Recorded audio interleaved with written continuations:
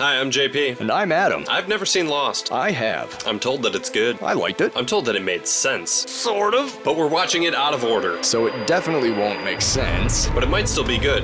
Since we won't expect it to make sense, we'll still be able to appreciate each episode on its own merits as a 1-hour story. Sometimes 2 or 3. As opposed to just a fraction of an ongoing, sprawling, and increasingly complex tangle of relationships, personal stories, mysteries, mythologies, experiments, social dynamics, unnatural disasters, unanswered questions, and hot tropical hookups.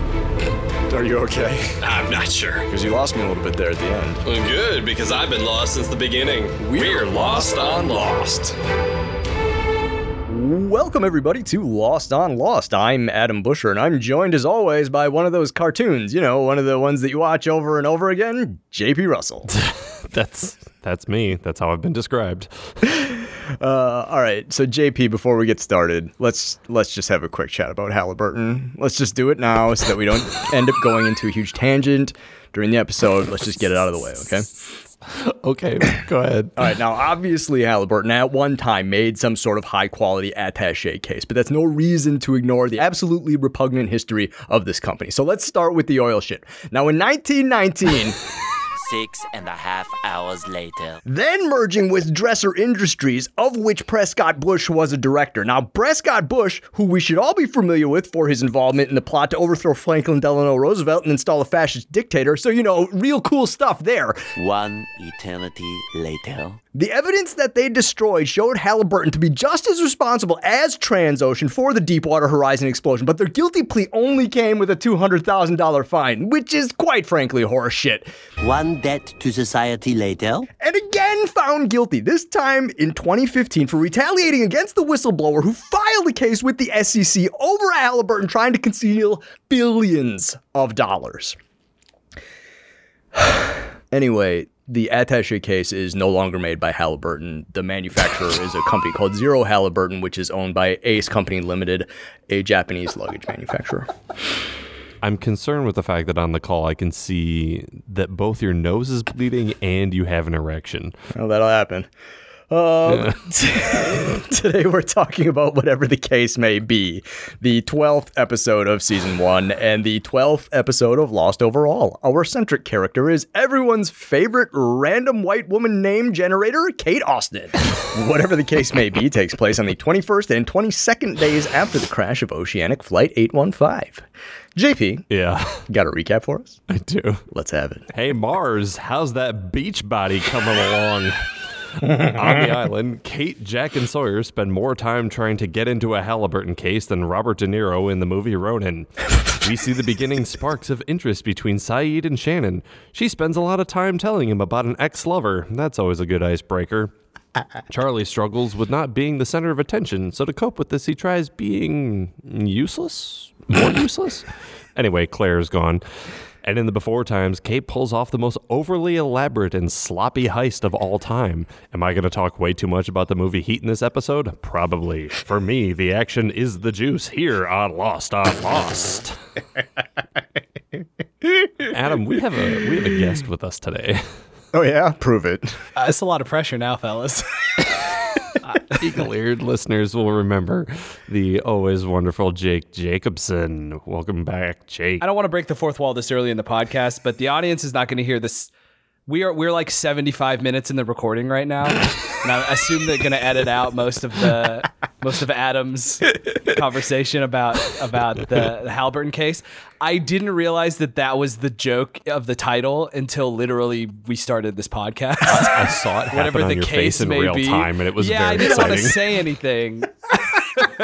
The local recording might have picked some of it up, actually, but I went through the same emotional journey last night writing my intro. I was like, what the fucking name is this episode? Whatever the case may... Yeah, I literally didn't... I just didn't even think about it being relevant to the episode at all until literally just now, and I was like, oh, wow, yeah, okay. It's literally...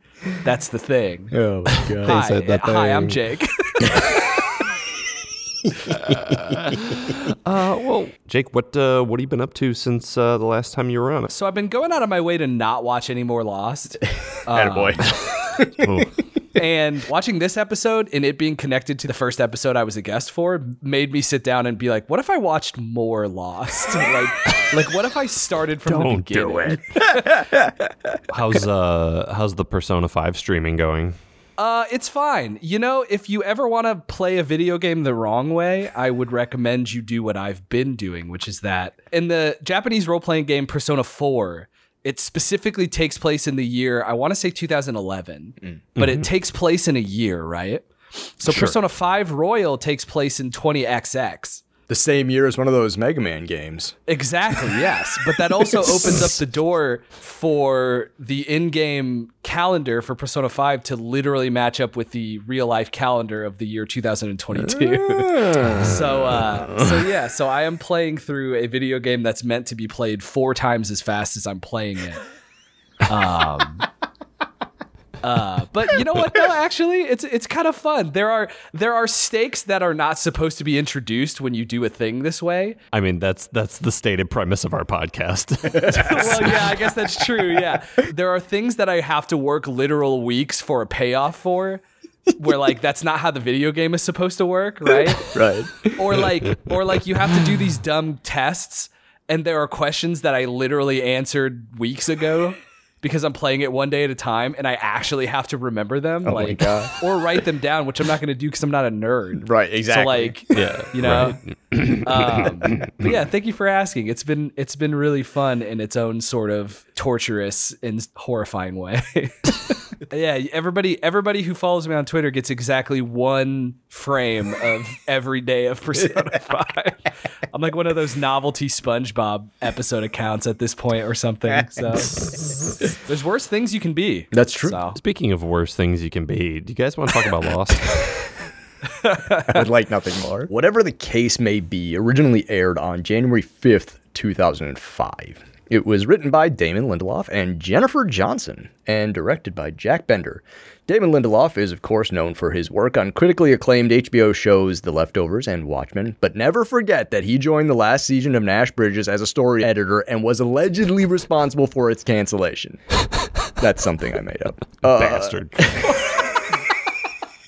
Jennifer Johnson is a steady working TV writer, which means that most folks will not know who she is, but she gets paid. Her other work includes Cold Case, Alcatraz, Designated Survivor, and most recently, the live-action Cowboy Bebop. Jack Bender is a lifelong painter. In addition to directing like every third episode of Lost, he painted the Hatch mural, which in the show was painted by Desmond to symbolize his slow descent into madness. That's a very cool thing I would show on the TV show Lost if I painted if it were about my slow descent into madness. You know what I mean? We start off in the jungle. Yeah. Kate is up in a tree picking fruit. She's got some fruit, and it looks like she's probably going to head back to camp. She hears a noise behind her. Cracking twice. twig. So rule of threes, right? So she hucks a rock into the jungle.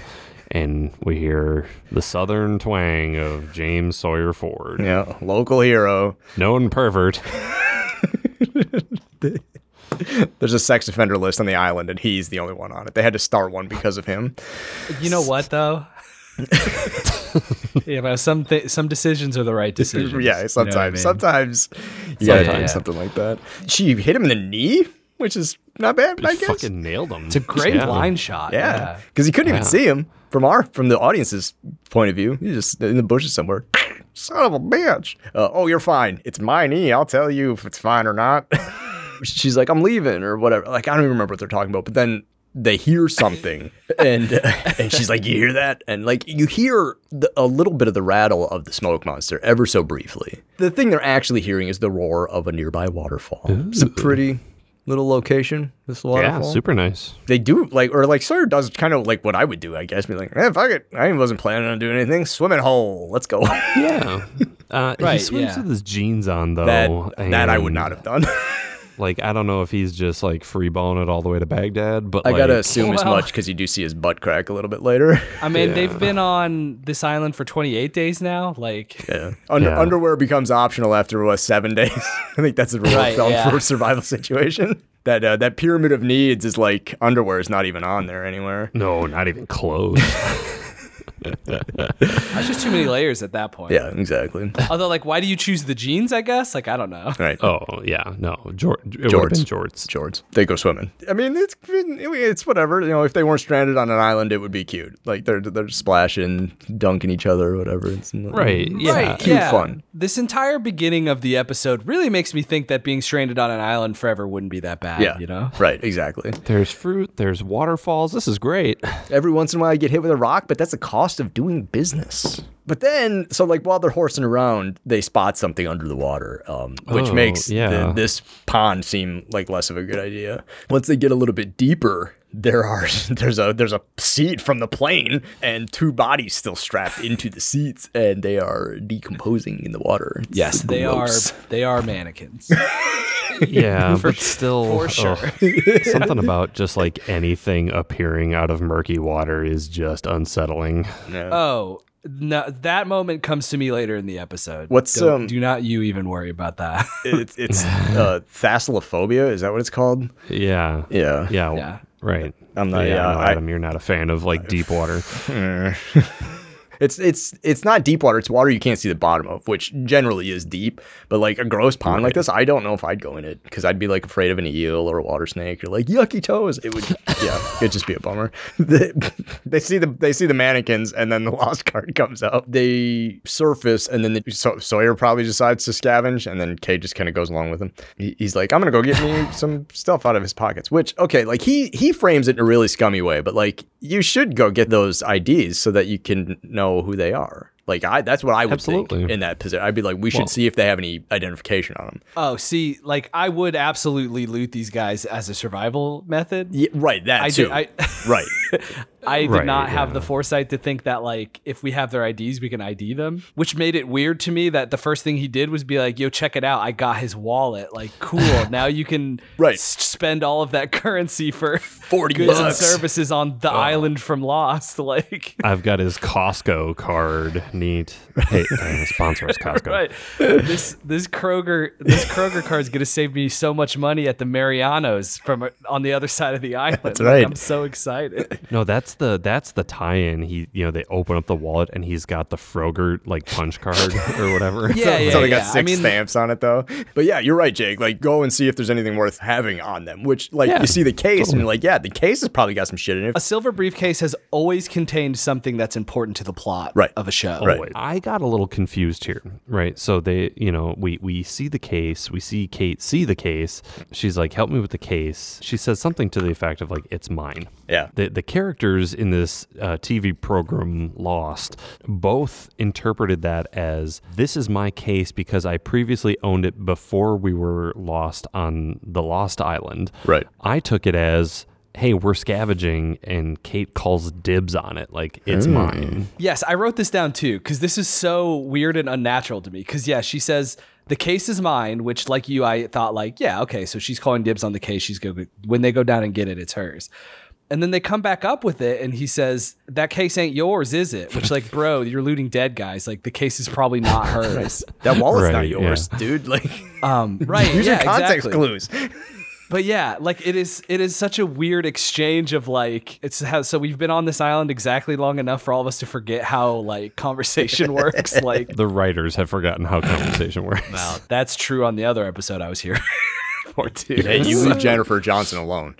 Oh. So this scene kind of is a window into how I experienced this episode. Sure. Oh, how so? Because the only other episode of Lost and the only other information I know about Lost is information about this briefcase and Kate. And so like my experiencing this episode was a lot of situations in which I remembered what I knew from the other episode of Lost. Sure. And so like this is the first moment where I wrote, wait, is this the briefcase from the flashback with all the guns in it? And so I was like freaking out. I was doing DiCaprio points at the TV. You know what I mean? Like that's the briefcase from the other thing. That's the briefcase from the flashback. Also, before we move on, I just want to say that I was holding my breath alongside them. So like whenever we show them underwater, I hold my breath. Yeah, right. Which which again I think makes me think that I could probably survive on the island from Lost. Yeah. I think of I'd course. be fine. Yeah, I of think I course. would have. I think I would have handled it. Yeah, no problem. We cut to the beach. The tide is apparently very strange, and it is completely eroding this beach. Yeah, what the fuck? Jack and Saeed are having some conversation about like how, this is unnatural, but it's like, yeah, well, nothing about this place seems to be natural. So whatever, we need to just get the fuck off this beach. During this conversation, I was reminded that this is a period of time in which Claire is missing. Thank God. Right. So this was weird to me as well. Because I have the foresight of knowing that the character Claire is actually fine. Yeah, she's fine. I do appreciate that Saeed just refers to her as the pregnant The pregnant girl. woman. Yeah, the pregnant girl. Right. Yeah. They have a conversation about, the others and like, or there are other people on this island, whatever. And Saeed's like, I didn't hear anything. I don't know what you're talking about. Like, It's some real like trying to ignore it stuff, right? It's a real like I'm not traumatized, you're traumatized stuff. like you told me you heard the sounds, and he was like, bro, it was wind, bro. And it's like, man, you don't gotta like we're all in this together. I saw my dead dad on day 2. Like it's all good, cool. man. Like Jack wants to go. He wants Saeed to take him to Rousseau. Like Rousseau knows everything about the island. She's been here for the better part of 2 decades, whatever. And he's like, I'm not doing that. Rousseau and I aren't talking right now. Yeah, she's a little jungle crazy. From there, we stay on the beach. Shannon and Boone have a conversation. What are you and Locke doing? And they're like, we're just broing down. It's all good. well, yeah, so she says, is he your new boyfriend? And I wrote down sick burn because like, got him. Got you know him. what I mean? Like totally got him. Right? Because so he just eats it. weird. He's got no comeback. She sucker Yeah, I punches mean- him with that. Yeah, he's toasted. I mean, like, this comes back at the end of the episode, in fact. It's crazy. But yeah, he does. He's like super mean to her, and he calls her useless in such a matter-of-fact tone. Oh, you're useless. And he walks off. Yeah. Dude. Holy shit, that's Pot mean. made kettle. Fucking how useless are you? Like, have some self-awareness, Boone. You're not helping. Right, because here's the sick thing. They have this conversation. She burns him about hanging out with Locke, and then it does not show up again until the last frame of the episode. So, like... He's just creepily standing there. Yeah. We keep going that night. Kate watches Sawyer return with the case. We get into our first flashback. With no whoosh sound. When we entered the flashback, no whoosh sound. Yeah. Kate, aka what are they? Maggie. Maggie Yeah. Ryan in this episode. She's getting alone. So all of the flashbacks in the 2 episodes of Lost I've seen just remind me that like there was a time when we were kids where adults could basically just do whatever they wanted for any reason. That I really kind of feel like we missed out on. What do you do? Oh, I'm taking pictures for a coffee table book about old theaters. Yeah, right. And like the episode does prove to me that she's making up a lie, but there is nothing weird about what she has to say. This bankman's like, oh, there's a beautiful old theater 3 miles away from here that I just know of, by the way. And she's like, oh, I'll have to remember that if I end up using it. I'm like, if you're not going to take a picture of that old theater in this town, what are you doing in this town? That's a great question. Right, yeah, that too. Well, she's freelance, so she's being paid to just kind of go to a city. Yeah. Like, we don't know anything about this city because maybe the internet doesn't exist yet. I don't know, but there might be some. Just go around that city and look. And she's doing that thing Pictures too, of where cool you like stuff. you go out, you're gonna start a gig, and so you get to the place you're gonna do the gig at, and then you apply for a loan at that bank in that city that you've just arrived at, instead of getting the walking around money before you leave. Yeah, but this is 2004, so you're like, oh, you're a freelance photographer? Yeah, we'll give you a $900,000 loan with a negative 4% interest rate. Right, because it's pre-2008. So my note on this thing that adults used to be able to do whatever they wanted was interrupted by a bank robbery. Well, I mean, those adults are just robbing a bank. Like it fits in the milieu. Yeah. Do whatever you want. They bust in and are demanding that Mark Hutton, our probably bank manager, open the money cage. deadly accuracy from these knuckleheads, just taking out those security cameras, pop. That was the thing that Holy really stuck shit. out to me. Like those guys one-handed for the most part, no bracing, just like pow, pow, pow. it's all about first impression. And if you can walk into a bank and shoot every security camera, people will just assume they can shoot you too. Yeah. It's, introduce yourself. Hi, we're the bank robbers. A little bit about yourself. We're here for the money. All right, everybody sit down. We're going to do icebreakers. Yeah, I'll shoot you in the face if you don't open the room. Manage expectations. Right. And while we're waiting for Mark Hutton to get the key for the money cage, just tell me the most interesting thing about you that is not your job. If you could put on a mask of another persona or a type of person, who would you pick? By the way, give me the key to the money cage. We cut back to the beach. Kate sneaks into Sawyer's tent. Part of this I bought because I sleep with a pillow between my knees because I want my joints to be in alignment because I'm over 35 and I don't want to wake up sore. I do the same thing. All right, guys. So when I saw the case between his knees, I was like, oh, Sawyer's over 35. He's making do. He doesn't have a pillow, so the Halliburton case will keep his hips and knees in alignment so he doesn't wake up achy. Makes total sense. Is that on the box, the advert for the advertising, do you think, for the Halliburton case? What if that's the key to a good night's sleep? Just a rigid aluminum box. It has to have a keepsake in it. Yeah, though. yeah, exactly. If it's just empty, it's not going to do anything for your joints. There's no support well, there. Let's talk about the lumbar support of 4 guns. I don't know why she thought this was gonna work. Like she goes to try and take it out of his entwined legs, and he just Now she does deliver a sick headbutt. Yes, in this yes. sequence of One events. of many headbutts in this episode.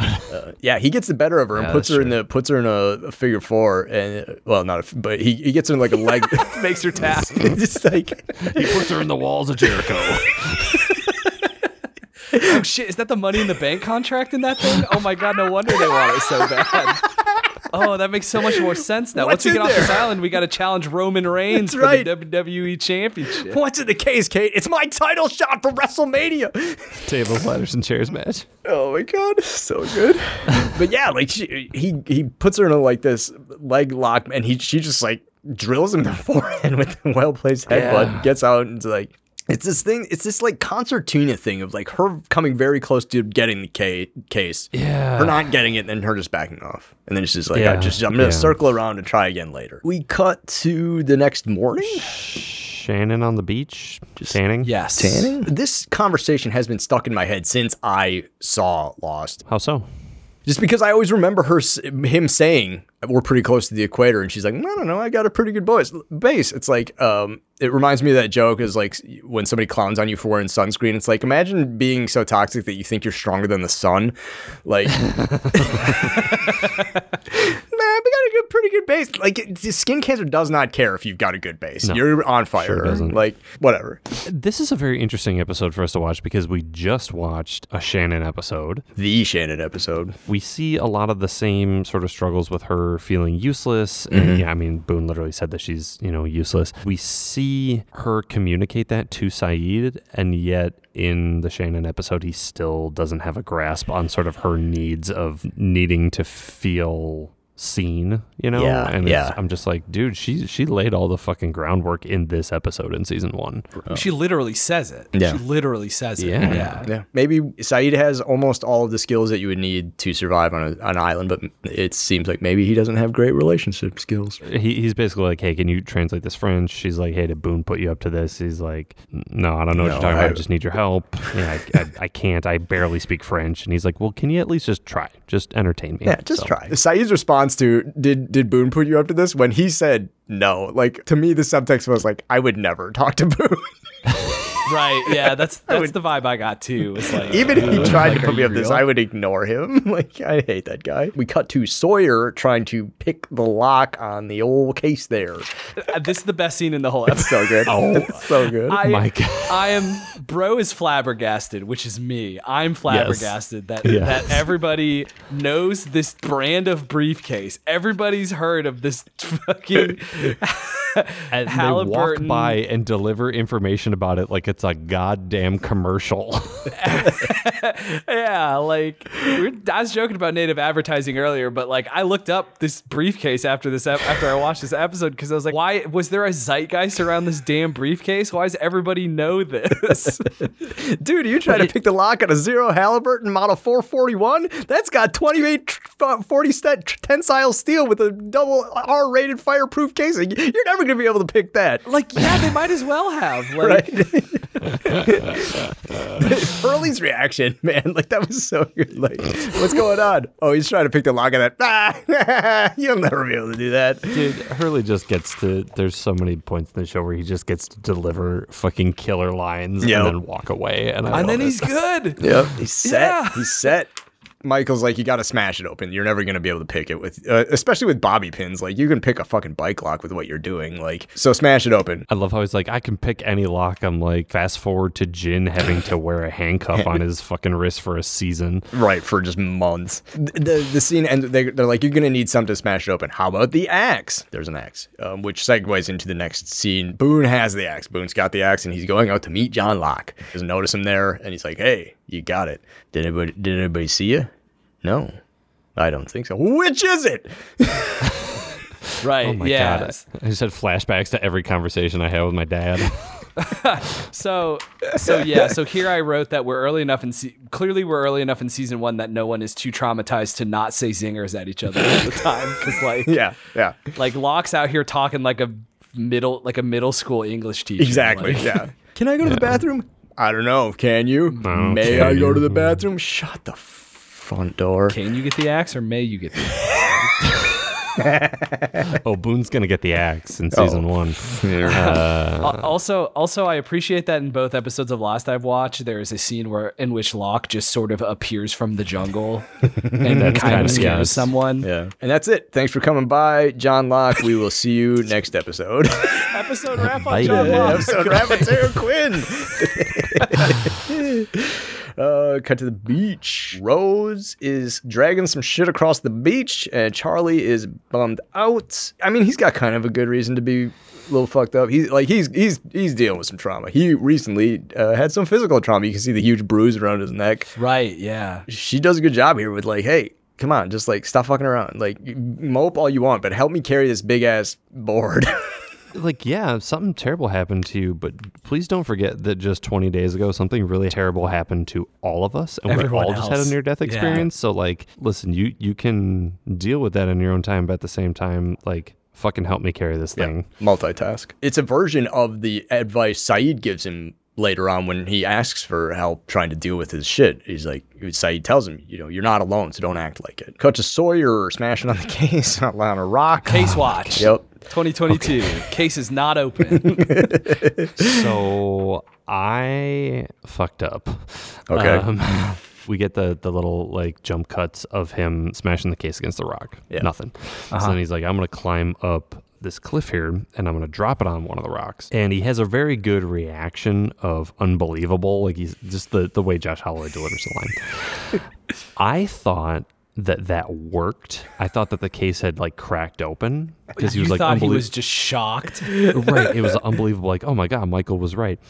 I went into a 20-minute tangent where I was Googling the weight of like 4 average 9mm plus a box of ammo plus the weight of a Halliburton case and figuring out velocity speeds at like terminal velocity versus like impact joules of force versus how much Josh Holloway weighs and at his height, how much force he could put on a case on a rock.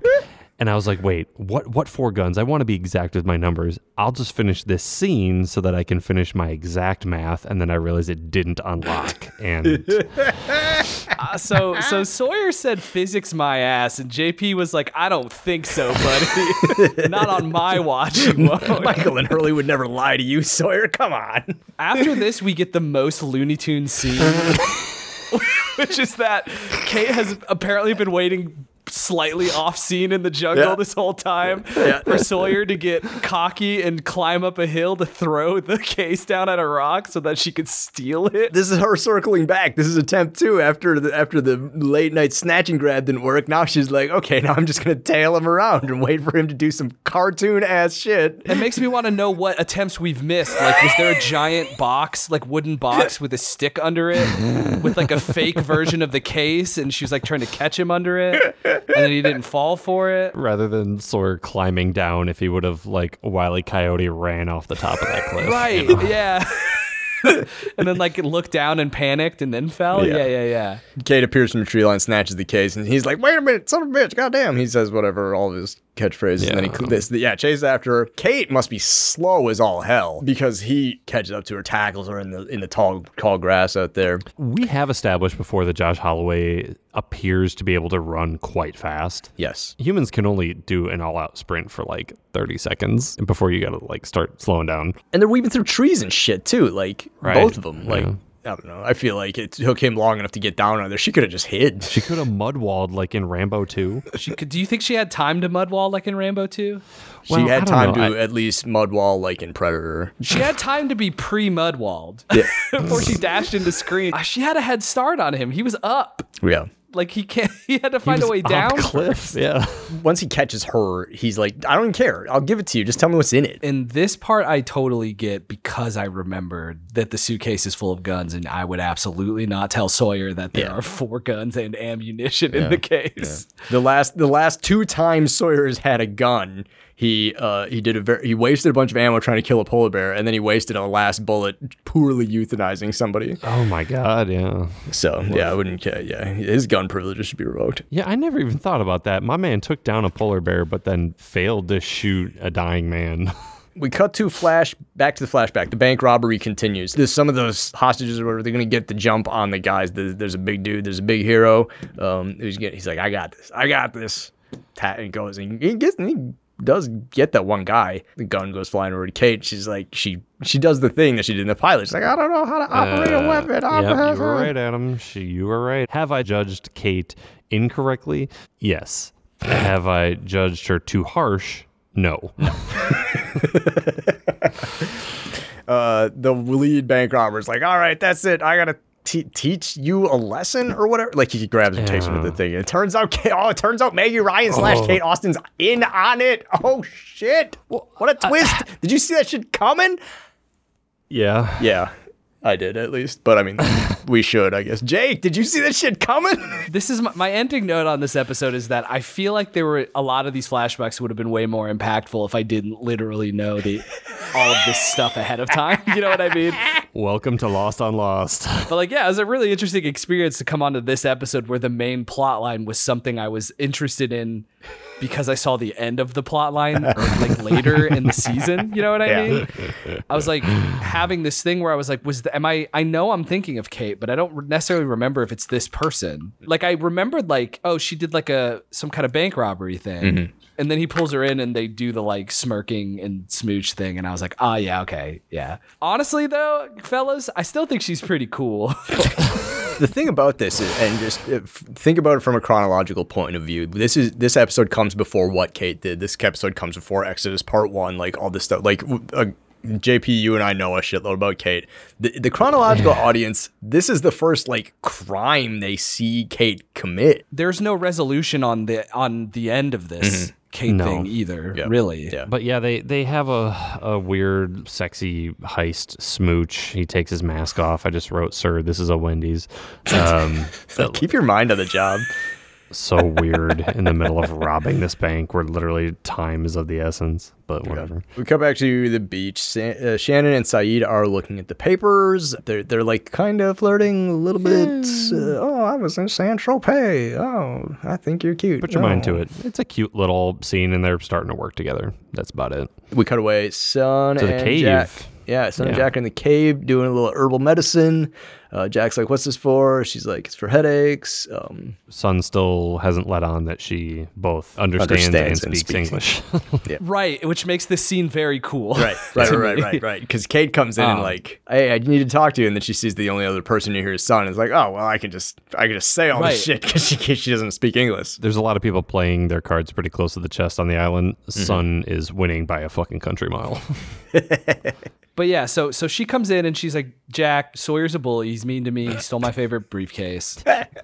And Jack's like, cool, but like, who cares? Report it to the principal. Like, what's actually in the box? So like, Jack reads her right away because she's like, I just want my Will box back. And Jack's like, no, like, what's in the box? Why is it super important to you? Actually, just go get your box back. But it's a Halliburton. I'm on it. Well, and she says guns, and Jack sort of in disbelief responds guns. Yeah. And then it cuts to Sun, who is like, yeah, like just like jaw, like oh, just word? like, oh shit, what? There's what in the case? It's that meme of the little kid doing the side eye, like, oh, fuck. Yeah, I wrote woman looks flabbergasted on this part, which I like. Because even she's like, oh, fuck, Sawyer should not have guns. Yeah. Right, yeah.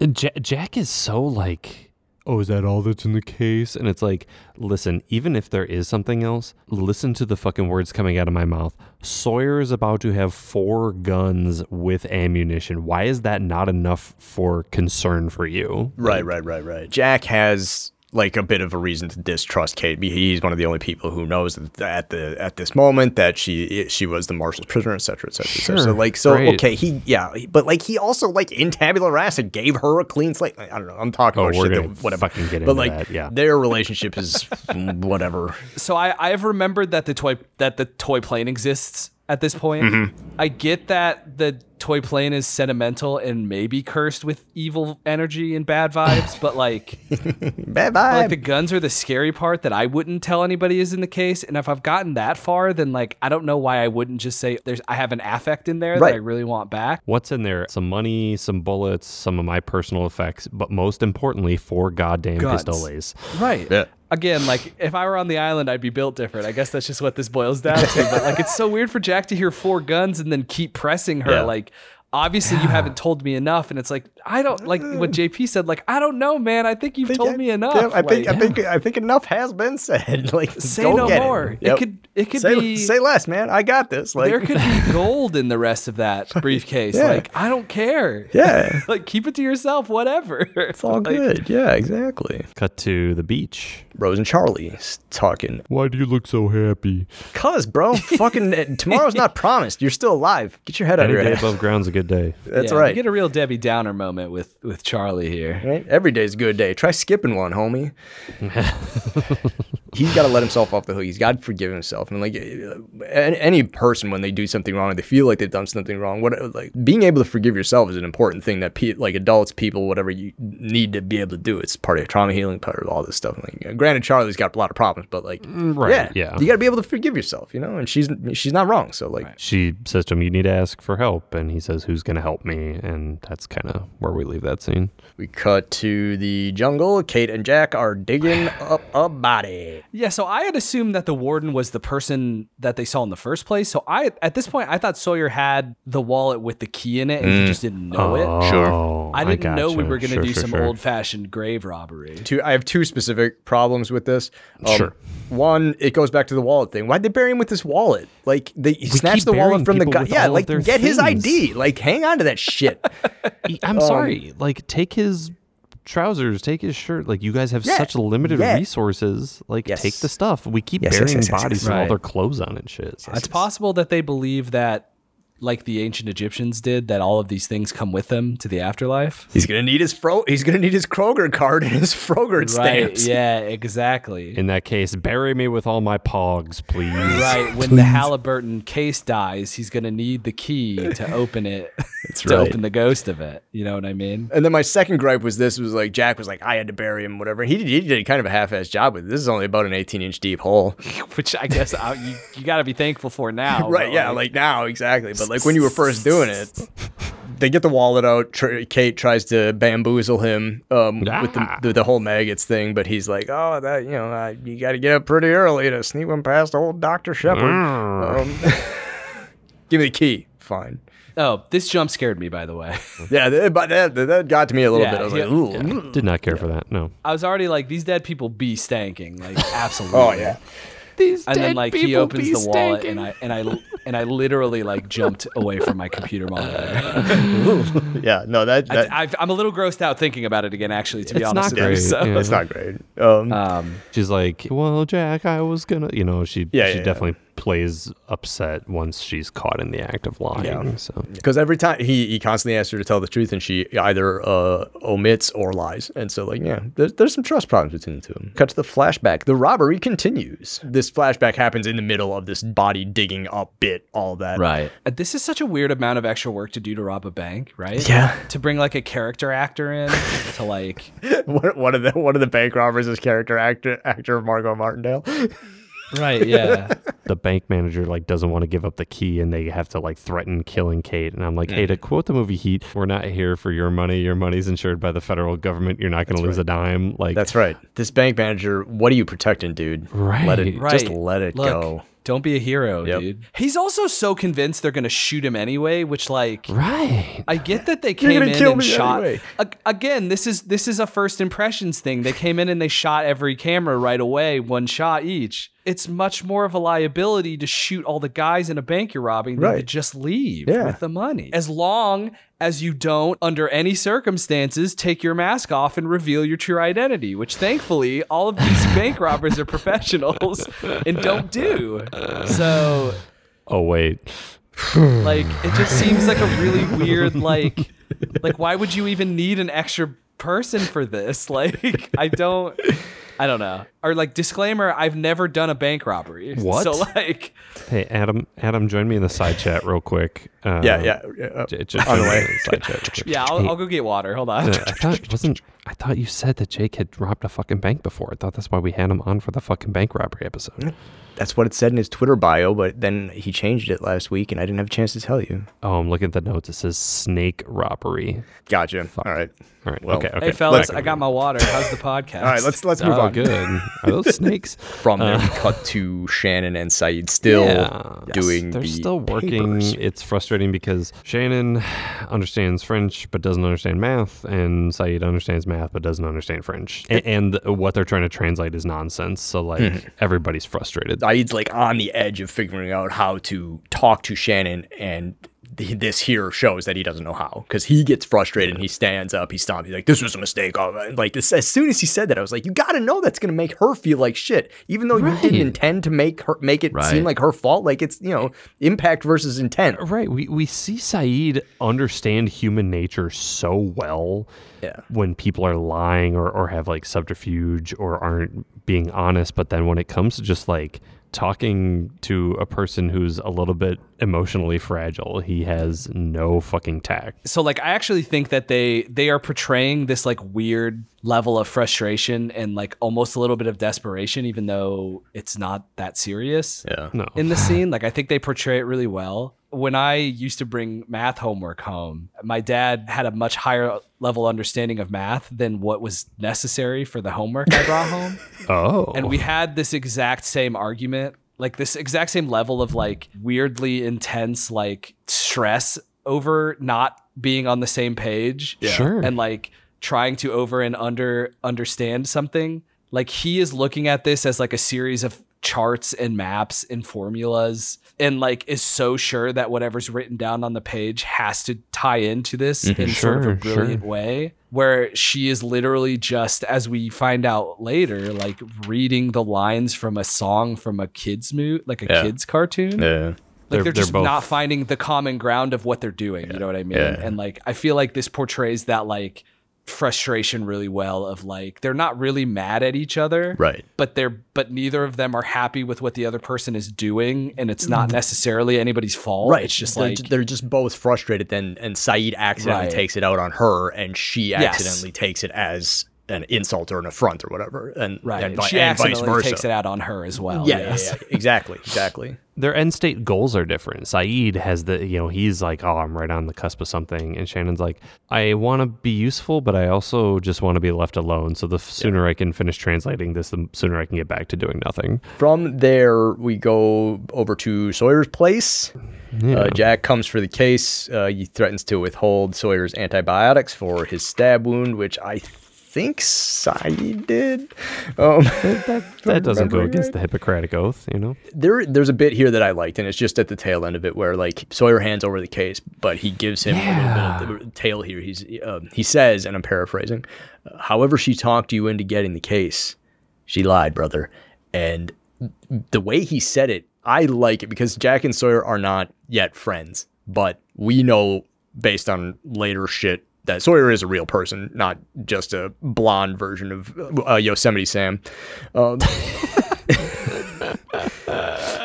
It's the rootinest, tootinest guy on the island. And he does actually have a level of affection for Jack, and this is sort of like its nascent or like seminal stages or whatever. So yeah, it's interesting because Sawyer's not wrong, and Jack has enough information to agree with him, but he has almost no reaction to Sawyer dropping what's actually a pretty big knowledge bomb on him. Yeah. So this scene is especially interesting to me, not necessarily because any of the actual things they say to each other stand out. I do think it's interesting that Jack is like, I'm going to stop medicating you and you'll die. Like, give me the briefcase. But also like this scene actually gives me a ton of appreciation for their scene in Exodus. yeah. Oh, that's right. That's Yeah, right. like, That's saw right. that at- That's Yeah. right, Jake. Yeah, like this, like that was my one note from the scene was like this scene really is enough context on its own for like me to understand why the scene in Exodus is so like important and such like a moment for them. It's almost like we did that shit on purpose. It's working, Adam. It's working. We cut to Kate. Jack brings her the case. Okay. Kate's sitting there, and I'm like, oh, here's another cool shot, with the fuselage and all this stuff. And the camera flips around because I thought she was sitting by herself. There's fucking 30 people working behind her. And I'm like, so we got Charlie sitting on the beach doing nothing. We got Shannon sitting on the beach doing nothing. We got Kate sitting on the beach doing nothing. If I was Scott or Steve or Arts or Frogert, I'd be like, get up off your ass and help us. Like, Right. Yeah. Yeah. If I were on the Lost Sea team, I'd be so mad this episode. Yeah, Right. Yeah, no doubt. Part of me would be pumped about humping all the shit off of this part of the beach because okay, good. Now the good moping spot is being eroded. Maybe some of these fuckers will actually get some work done. Yeah.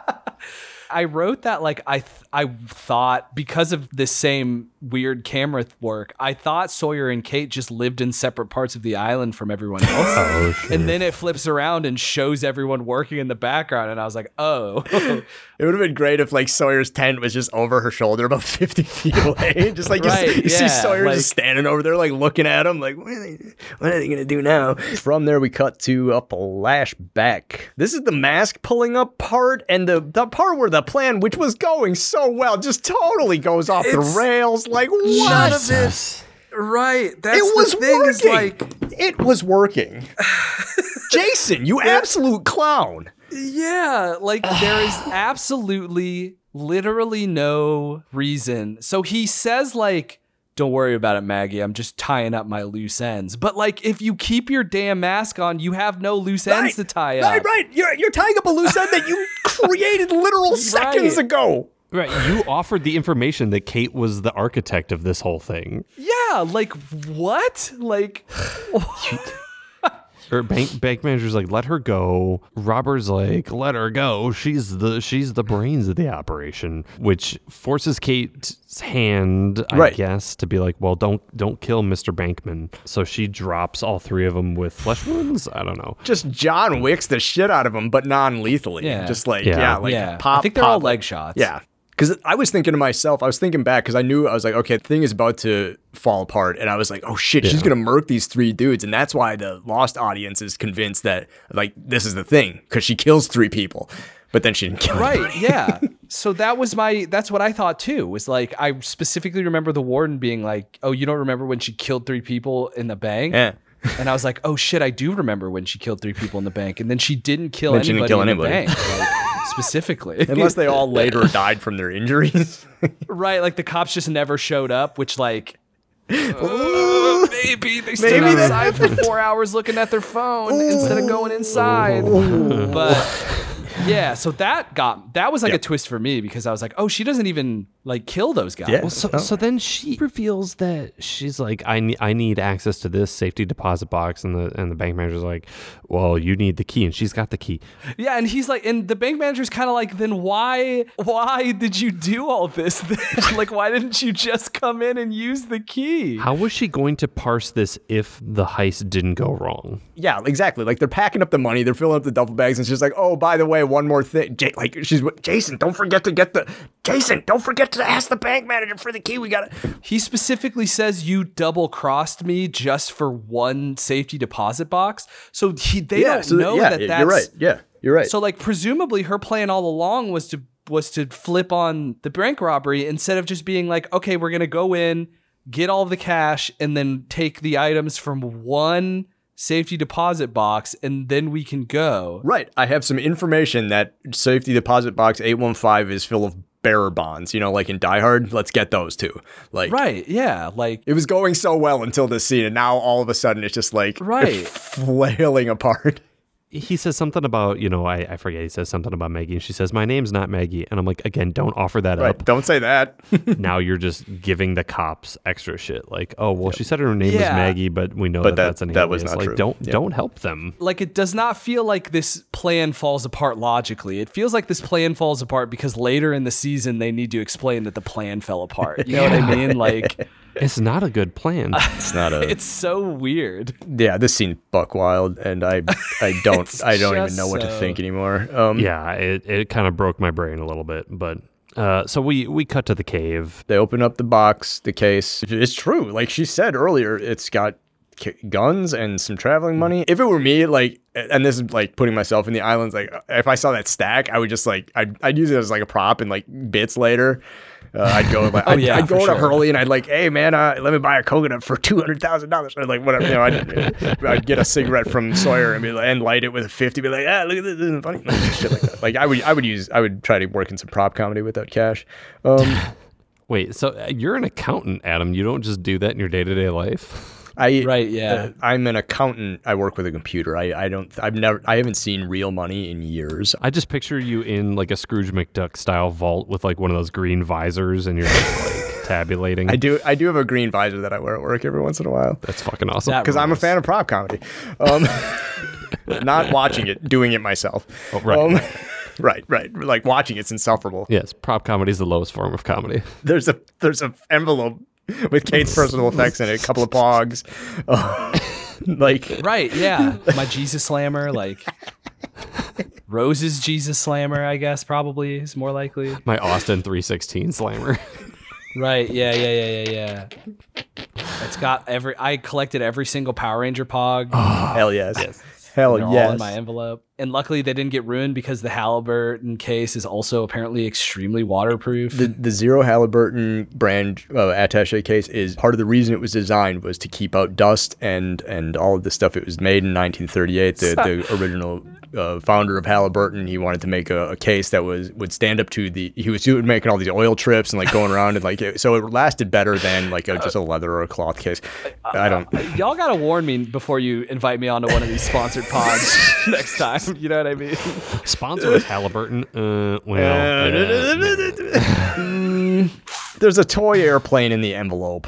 Jack, dude, why do you care? Why do you care? It's important to her. Fuck off. Fuck off with your interrogation bullshit. Like, you have 4 new toys. Here, figure out who gets to have the pieces, split up the ammo, do whatever, move on from Kate's toy airplane thing. That was important to her. Why is it important to you? Fuck off, Jack. He's aggressive for the sake of being aggressive. Right. Like, there's no reason he needs to know this, actually. Yeah. He badgers it out of her. She says, this belonged to the man I loved. This belonged to the man I killed. Yeah. So, like, he got what he wanted. He got some fucking dark shit out of her. Congratulations, Doc. You fucking dork. from there, we cut to the beach. The survivors are finishing up the big move. You can sort of tell from the tree line, this is the beach camp we're probably most familiar with. Yeah, Rose and Charlie are sitting around the fire. They have a little conversation, and Charlie's just trying to bring up some chit-chat, some clish-maclaver. Yep. And he's like, so your husband was on the tail end? He's like, yeah, but he's still alive. He's like, how do you know? And she says, I just do. There's a fine line between denial and faith, and it's better on my side. Which I wrote down because that's probably my favorite quote in the whole episode. Yeah, that's not bad. And Charlie starts crying. He's pretty emotional after the last couple of days. And he says, help me. And she says, I'm not the one that can help you. And I'm just like, ugh. But then she starts praying. And I'm like, oh, this is a Jesus thing. Got it. Yeah. I wrote, Charlie's beginning to process his trauma. He's being asked to find God, I think. Shannon comes up to Saeed. Saeed's just chilling by a fire. She remembers what the nonsense was from before. And she explains to him that she used to watch this kid named Laurent, and it was from this computer cartoon movie that the kid watches all the time. Yeah, so she says from this cartoon, one of those computer ones. like that's ever how people describe CGI cartoons. Right. Word? Okay. Didn't we have 2 Toy Story movies by this point? Maybe 3? Yeah, she's talking about Finding Nemo. Why didn't they just say Finding Nemo? Disney owns ABC. Just say it.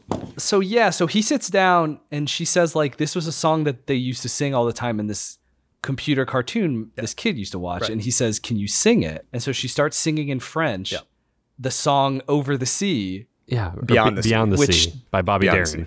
Yeah, which nobody seems to know is a song that exists in English. Wildly famous by Frank Sinatra. I had to look it up because I recognized the melody that she was singing. I was like, oh, this is Beyond the Sea. I didn't, so the French version, La Mer, is the original. Bobby Darin. Darin wrote Beyond the Sea when he took La Mer and translated it into English. Oh, see, I didn't know that. A few years later. I didn't know it either. I had to look it up. I knew it as a Sinatra song that wasn't originally Sinatra's. I'm like, I know somebody else did this. And I was like, oh, yeah, Bobby Darin. Yeah. But, the song is wildly popular. Whatever. So La Mer is this ode to the sea, and then Bobby Darin turned it into a love song. Whatever. Maggie Grace, if that's her real singing voice, she's got a pretty singing voice. Beautiful. Yeah. My annoyance with this part overshadows a very cool thing that the soundtrack does here, where as Jack, who everybody knows is the main character of Lost, walks past the two of them where she is singing, and he walks out of earshot of the song. The music in the background becomes a piano version of Beyond the Sea. Which I thought was really nice, actually. I thought that was a really nice touch to keep playing it as the background music of the episode instead of I wrote Chef's Kiss. I really liked it. No, it's actually Saeed has so much free time. He built a piano and he actually starts playing it. He built a player piano, so nobody has to play it. He can just put tracks on it. It's an upright, it's not like a grand piano. So right, yeah. Let's not be unreasonable. Yeah, oh my God. Come on now. It's not a fucking Steinway. Oh man! And then this is the part where we get fucking creepy Boone just being big weird God. creep. Yeah, I don't. He's been thinking about that. Is he your boyfriend line for the entire 40 minutes of the rest of the episode? You're a boyfriend. He's waiting to hit her with it. That is such an off-putting shot. That gave me the same sort of shiver down my spine as the wallet from when they pulled the thing. Right. Yeah. I was like, ooh, good. And then the final shot of the show is Kate holding the plane, sitting by herself. Fade out. Not even a smash cut. It was a very slow fade out. Lost. That's it. That's so whatever the case may be. Brought to you by Zero Halliburton, a subsidiary of Ace Company Limited. Oh, Jesus. Well, did we like it? Was it good? That's the big question, right? Jake, kick us off. It feels like this episode didn't hit the same for me as Exodus. I think there are a lot of reasons for that. Exodus is the first part of a 3-part season finale. Sure. Not only is it setting a lot more things in motion, so it's got a little bit of setting up for the next episode, whereas this episode just kind of has everyone conveniently tie up all of the episode's loose ends at the end, except for Kate. Yeah. And also, but I think a big part of my being cooler on this episode too is that I knew, I wonder if all of the different Kate twists would have hit better if I like didn't know that like this was the exact thing I was seeing the consequence of like later. Right. Or like earlier, I guess, in this case. You know what I mean? Yeah. Sure. The episode does a really good job, I think, of setting up Kate as this like weird mystery lady. Yeah. Just because like every flashback, even though the plan doesn't literally make sense at all. Not at all. Every flashback is really effective at like showing that like, oh, Kate has a scheme on top of a scheme on top of a scheme on top of a scheme. Like, so I wrote that I think it's probably a holistically good episode of Lost, but like that I think I would have enjoyed more if any of the Kate stuff were a twist and that weren't literally the only other thing I know If about. you had watched this show in order. Right. Yeah. Well, we don't fucking do that here, baby. That's I would not watch Lost on my own. We have fellas. yet to be convinced that watching it in order is the way you're supposed to do it. We still We're are just unsure. fine. We are just fine. JP, what do you think? I'm going to remember that in the back half of this show when it's all time travel and I hate my life. Oh, it's going to be so good. So Jake's going to give it a holistically good. I think that's the terminology they use on Rotten Tomatoes. So. Yeah. JP, what do you think? I'm going to say no. That you didn't like it or it wasn't good? Neither. Okay. Or both.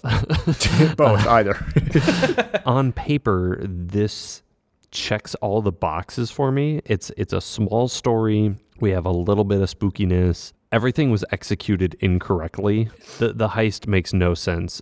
Jack and Sawyer's motivations are frustrating. If you put down on paper what happens in this episode, I'm like, that sounds like a great episode.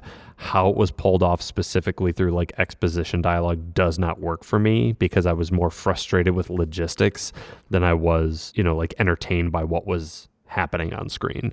Sure. So I'm going to say no. I did not like it, nor was it good. Adam. I'm going to give it a meh. There were a couple of little cool character bits in here that I liked. Like, I liked seeing the seeds of the Saeed Shannon stuff. The stakes for the Kate needing the case were so low that it was kind of whatever, but I do like... Yeah. I don't know. I like this, again, the foundations of the Jack Sawyer friendship, whatever. The flashback took too long to cover such a small amount of real time, and it wasn't like heat enough for me to enjoy it. This episode of Lost brought to you by Michael Mann's Heat 2 in stores now by the time this episode airs. So yeah, I'm going to give it a meh. There was some cool stuff in it, but for the most part, yeah, this kind of felt like a hammock between probably two episodes that had some more shit going on. Moving on to the next little bit, Lost MVP. Who, in whatever the case may be, was the MVP? Whether they carried the episode on their back or just dragged it across your face on a piece of broken plane fuselage. Who ruled the roost here? Jake, kick us off. I really took a lot of time to think about it because I think that Rose does a lot of good character work with Charlie. Hell yeah. And she does. I am not a person who is connected to God, but like I respect that Rose is a person who is, and at no point during her talks with Charlie did she explicitly state that salvation is what he's after. Sure. She was very clear. Yeah. Sure. But MVP got to go to the Halliburton briefcase. That bad boy withstood fucking physics. It withstood lock picking. It withstood water. It's world renowned. Everyone on the island knows him. about it. Literally an MVP, a VIP. There's not enough 3-letter abbreviations for me to give to this Halliburton briefcase in this episode. So. Oh my God. Excellent. JP, what about you? Lost MVP. I'm doing the inverse of Jake's. I was going to goof about the Halliburton case, but then actually give it to Rose. But Jake did the goof much better than I did. So the fact that Rose just like got Charlie up off of his ass, just like called him out on his bullshit. When I saw Kate and Shannon both sitting doing nothing, I was literally like, "Hey Rose, can we get a motivational speech? Keeping people moving, keeping the momentum going." Rose, not ironically, Rose. There you go. Not bad. Adam, MVP. Yeah, you guys both covered it. Like the case, it's the MacGuffin for the thing, whatever. But like the best character in the episode was Rose. Like, just more evidence to the fact that L. Scott Caldwell should have been a main cast member, replacing I don't know, pick 3 other main cast members and replace them with her. The other side of the coin, who is the eroding beach of this episode? Who is the meaningless scene with Boone and John Locke? Who is lost forever? Who just blew it? Who could we have really done without Jake? I mean, it's Sawyer for me. Right. It's this episode Sawyer, because I don't feel this way about Sawyer in general. But like, look, if I were stranded on an island, would I be kind of irritating? Absolutely. But like, boy, I would not make it anybody else's problem but mine. Sure. There is no reason Sawyer needs to act the way he does in the entire episode, whatever the case may be. So, JP, what do you say? I lost forever. Well, let me talk to you about the military-industrial complex. No, I feel like I'm tied in with Jake's here again. For me, it's Jack. For the same reasons, I feel like that Jake picked Sawyer. He's just being a psychopath and does not need to push Kate the way that he does, much in the way that Sawyer does not need to push Kate in the way that he does. He's just not being very nice. So, fuck Jack. Adam. You would think that a show would really only have 2 total losers in it and that the choices wouldn't be so vast, but I'm going to put Lost Forever, I'm going to saddle Boone with it this time. Dude, that's your stepsister. You're supposed to care about her. Stop being such a fucking prick to her. Yeah, like, I know that they got some shit that went on to this prior that JP might be unaware of. Yeah, no, I don't know. But, like, knock it off. Just fucking knock it off. If you ever want anybody to be sad that you're dead in episode 19, stop it. Ooh, that's coming up, baby. Fuck. All right, that's it. Sawyer Jack Boone. Little rainbow there for Lost Forever. Makes you wish you had 3 hands so you can give 3 thumbs down. Two little bits of trivia about this episode. The reason that they were moving off the beach was that the real life tide was destroying the original set. Oh, really? The North Shore of Oahu, the tides were ruining it, and so that's why they moved it. It was actually happening. The strange, quote unquote, strange tides of Lost were the not quote regular tides of Oahu. Probably a good idea anyway. It's real loud by the waves all the time. It's easy to get cleaner sound a little bit further away. So yeah, totally. And then the second piece of trivia I have is that season 1, the writing staff of Lost was nominated for and won a WGA Best Dramatic Series Award for their writing on season 1. That's pretty wild if you've only seen this episode. It's crazy that these award-winning writers wrote this entire episode and that weird flirting scene from Exit is Part Fun. That Jesus. is everyone's favorite scene from Lost, I assume. You gotta wonder what else was happening on TV in 2005 for this to be the cream of the crop. So that's it. Burning questions? Yeah? Nah? How did the plane get in the safety deposit box? Yeah, that's a good one. Yeah. But also, if it's never answered, I really don't give a shit. Well, also, now I want to know what 3 people Kate killed. Maybe. Or maybe she didn't. Yeah. I don't know. Yeah. This warden really seemed like kind of an asshole, if I recall. Yeah. So, like, maybe I'm glad they dug up his body. I don't know. Cool. Jake, you want to do a quick plug? Yeah, sure. Against my better judgment, you can find me on Twitter at TH3Composer. That's TH in the number 3 Composer. I literally stream every morning on Twitch, which is twitch.tv/DTJComposer. And that's where you can find the Persona 5 real-time playthrough, which we were talking about earlier. Hell yeah, check it out. I put all those VODs on YouTube also at youtube.com/TH the number 3 Master Composer because I've as you can see, I've shortened it considerably as time has gone by. But that's where you can find me. So. Awesome. Very cool. Well, Adam, what are we going to be watching next time? If you out there are trying to be lost with us, next time we are going to be watching Season 1, Episode 17, In Translation, featuring our sweet baby boy Jin. Really? Yeah. Oh, hell yeah. Season 1 Jin episode, so be prepared for some sort of weird Season 1 Jin stuff. Oh, yeah. Ooh, okay. Jin does a lot of growing throughout the show. And in order to do a lot of growing, sometimes you got to start from a place that's not so great. Yeah. You gotta start real small. Thank you, Jake, for coming back on the show. Yeah. It was an absolute blast. Yeah, thanks y'all again for having me. All right, well, that's it. Thank you out there as well to our audience for listening. We love you guys tuning in, and thanks for hanging in there with us. I'm Adam. Are you? Because I think I'm still JP.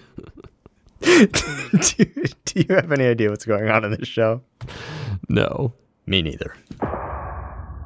Lost on Lost is produced and edited by me and JP. We wish to acknowledge that we live, work, and produce our show on occupied land. Burbank, California is located on the traditional tribal lands of the Tongva, Chumash, Kizh, and Fernandino Tataviam peoples. Milwaukee, Wisconsin is located on the traditional tribal lands of the Peoria, Potawatomi, Miama, and Ho-Chunk peoples. And Lost was produced in Hawaii on the lands of the Kanaka Maoli. Visit native-land.ca to learn more about the land you live and work on. You can engage with us on IG, Facebook, and Twitter at Lost on Lost 1. You can also email us at wearelostonlost@gmail.com or support us with dollar monies at coffee.com/wearelostonlost. Thanks to Lostpedia and its community of contributors, Danny Schmitz, random.org, and as always, you the listeners for tuning in. We're hosted at Podbean. You can hear us there or wherever you get your podcasts, except MySpace. We're not on MySpace.